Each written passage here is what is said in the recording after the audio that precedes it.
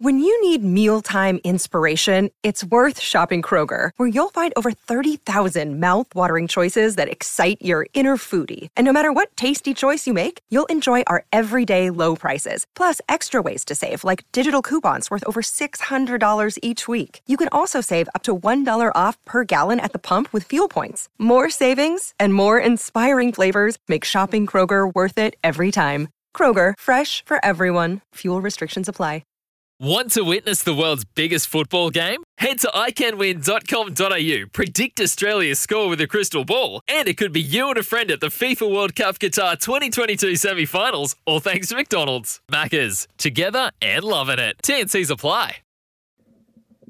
Welcome back to the Overnight Crowd here on SEN, your home of sport, crystal clear through the SEN app, of course, and through your digital radio dials. Paul Sebastiani here, bringing us up to 3 a.m. across the eastern coast of Australia. Well, we've had plenty of tennis news on and off the court in the last couple of days, namely Novak Djokovic. Plenty of news surrounding him and his return to the Australian Open in 2023. And joining us on the line to chat about it all and some epic ATP finals that have been playing out in Turin, it's none other than the First Serve's very own Brett Phillips. Brett, a very good evening to you. How are you? Yeah, good. Thank you, Paul. Nice to be on the Overnight Crowd with you. It is indeed. Thanks very much for joining us. Well, let's get stuck straight into it. The elephant in the room, Novak Djokovic. The visa ban overturned. I think did we maybe see this coming a little bit heading into 2023?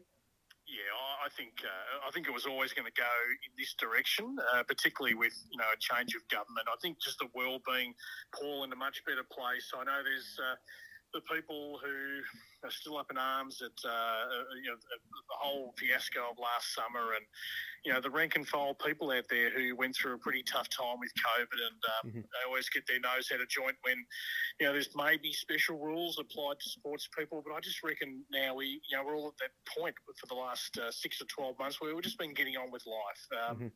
We just want to live, and let's just open the world up and let everyone why put 3-year bans on people. Now Novak's decided not to be vaccinated. We know plenty of people in the world have decided not to be vaccinated, and that is their choice, absolutely. So I think it was always going to be a fait accompli that he was going to get back here to Australia, which, if you're just purely talking from a tennis perspective, is fantastic, because he's on the cusp of creating some incredible history. He and Nadal still alive in the game. We know the next generation's come in a really big way in 2022. So I think it's a great sort of little collision course with Djokovic and Nadal. Still a bit left in the tank. And these young guns now who are just ready to, take them on and beat them. Yeah, it's fantastic to see these elder statesmen still up and about. On Nova, how do you think he'll be received by us in Australia? I mean, I ran a poll on the Overnight Crowd a couple of days ago when it was announced, and it seemed to be overwhelmingly positive. The fact that he's he'll be back in Australia next season. How are you feeling the sentiment will play out next year? Yeah. I mean, look, he's always been one that's, never felt the entire love of any crowd wherever he's gone around the world. I mean, he's always been sort of cast as the villain, Paul, up against the popularity of Nadal and Federer. And he was the disruptor all those years ago and might eventually, break all the records and statistically be the best of the three. You can argue still who is the greatest of all time, but statistically he might have all the records in the book.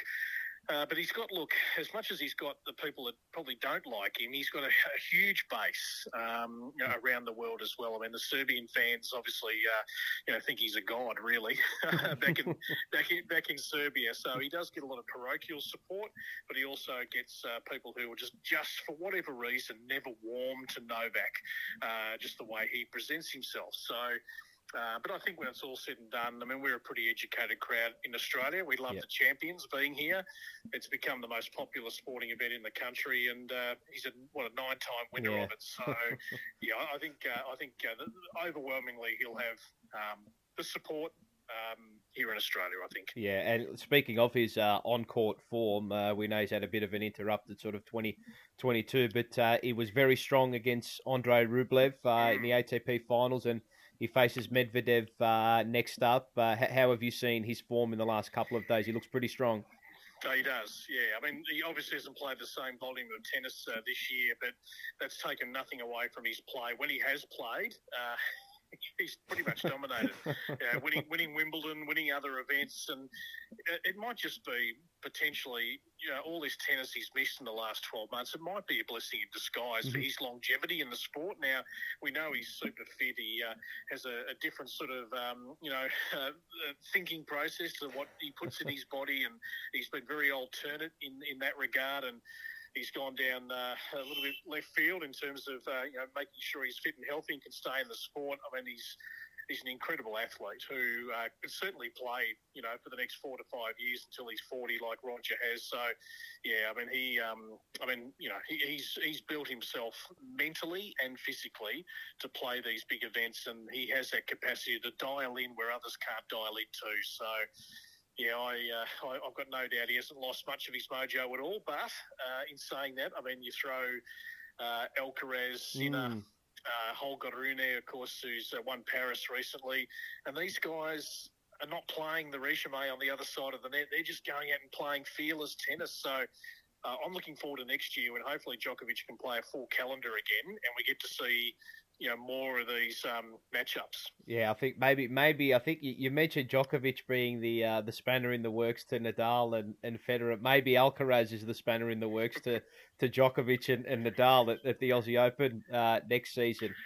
Well, we hope Paul is going to be right. Of course, he's had to pull out of the ATP finals. We saw him crowned this morning with the world number one trophy, and he sustained an injury in Paris. I mean, it's been a long year. He's played a lot of tennis, and not only played a lot of tennis, but he's played some matches where you think, how on earth are you still standing by the end of the year? But he's built an incredible frame at such a young age. But there's got to be some wear and tear there. And as we know, in tennis, the players get such a short off-season. They're back having to perform, in the space of 4 or 5 weeks. It's unlike any other sport, where obviously most sports are very seasonal. So I hope we're going to see the best of Alcaraz in Australia, but no doubt he's feeling it at the back end of the year. Yeah, definitely. Now, speaking of two gentlemen who've pretty much put doubles back on the map, they did it earlier in the Aussie Open this year. The Special Ks, sensational come from behind win against Ivan Dodig and Austin Krajicek. In the doubles to keep their flame flickering. What did you make of their performance? I mean, they're just crowd pleasers, aren't they? These two. Well, yeah. I mean, look, they were very good. They came back, got it done. There's a few smash rackets, all the stuff we're sort of used to with Kyrgios in particular. So you either like or you don't. Anyway, I've wrestled with that for a good part of a decade covering Nick, but.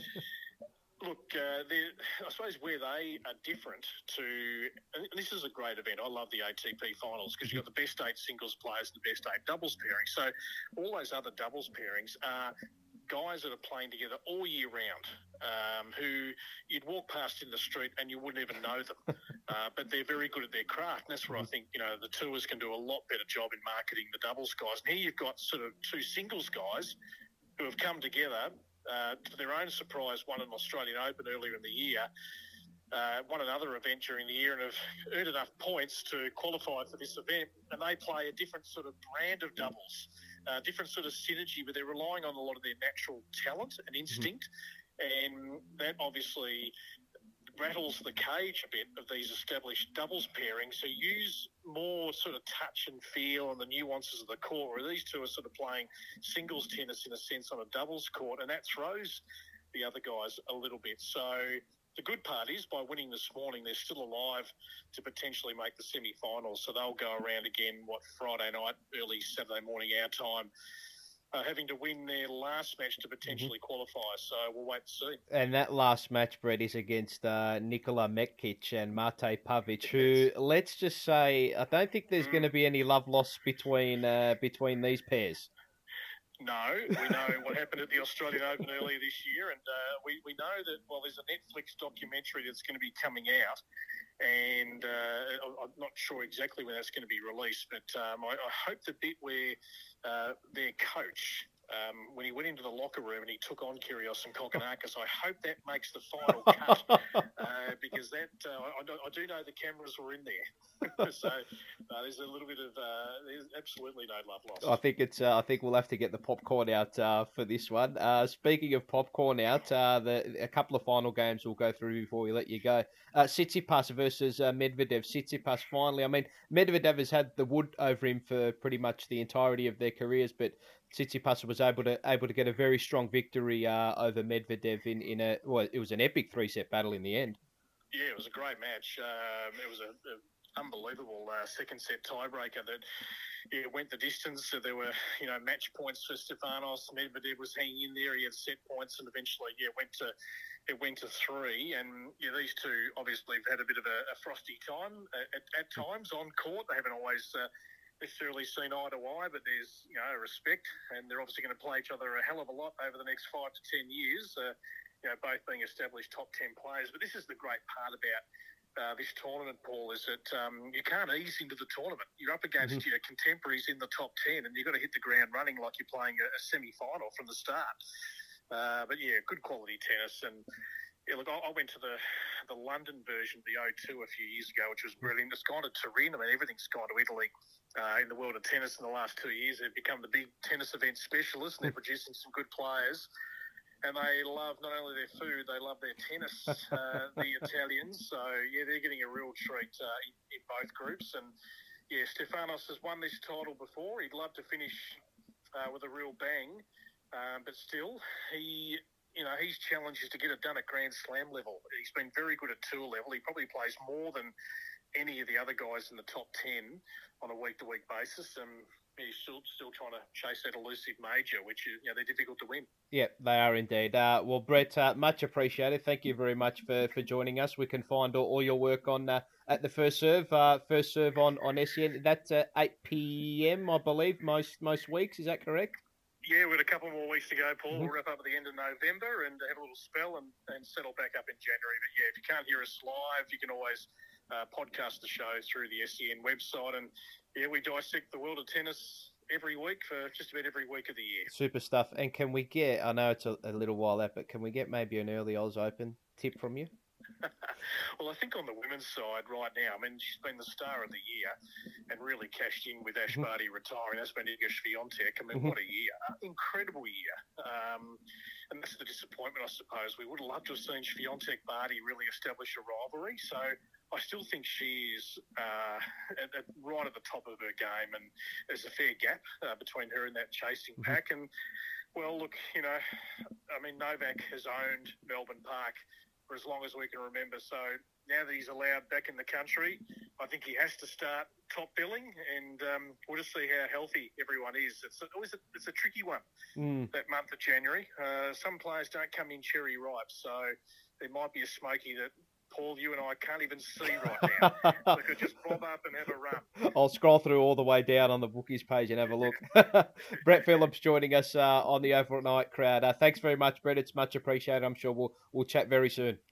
Thanks, Paul. Pleasure. There we go. We'll take a break and be back with more. When making the double chicken deluxe at Macca's, we wanted to improve on the perfect combo of tender Aussie chicken with cheese, tomato and aioli. So, we doubled it. Chicken and Macca's, together and loving it. Ba-da-ba-ba-ba. Available after 10:30 a.m. for a limited time only.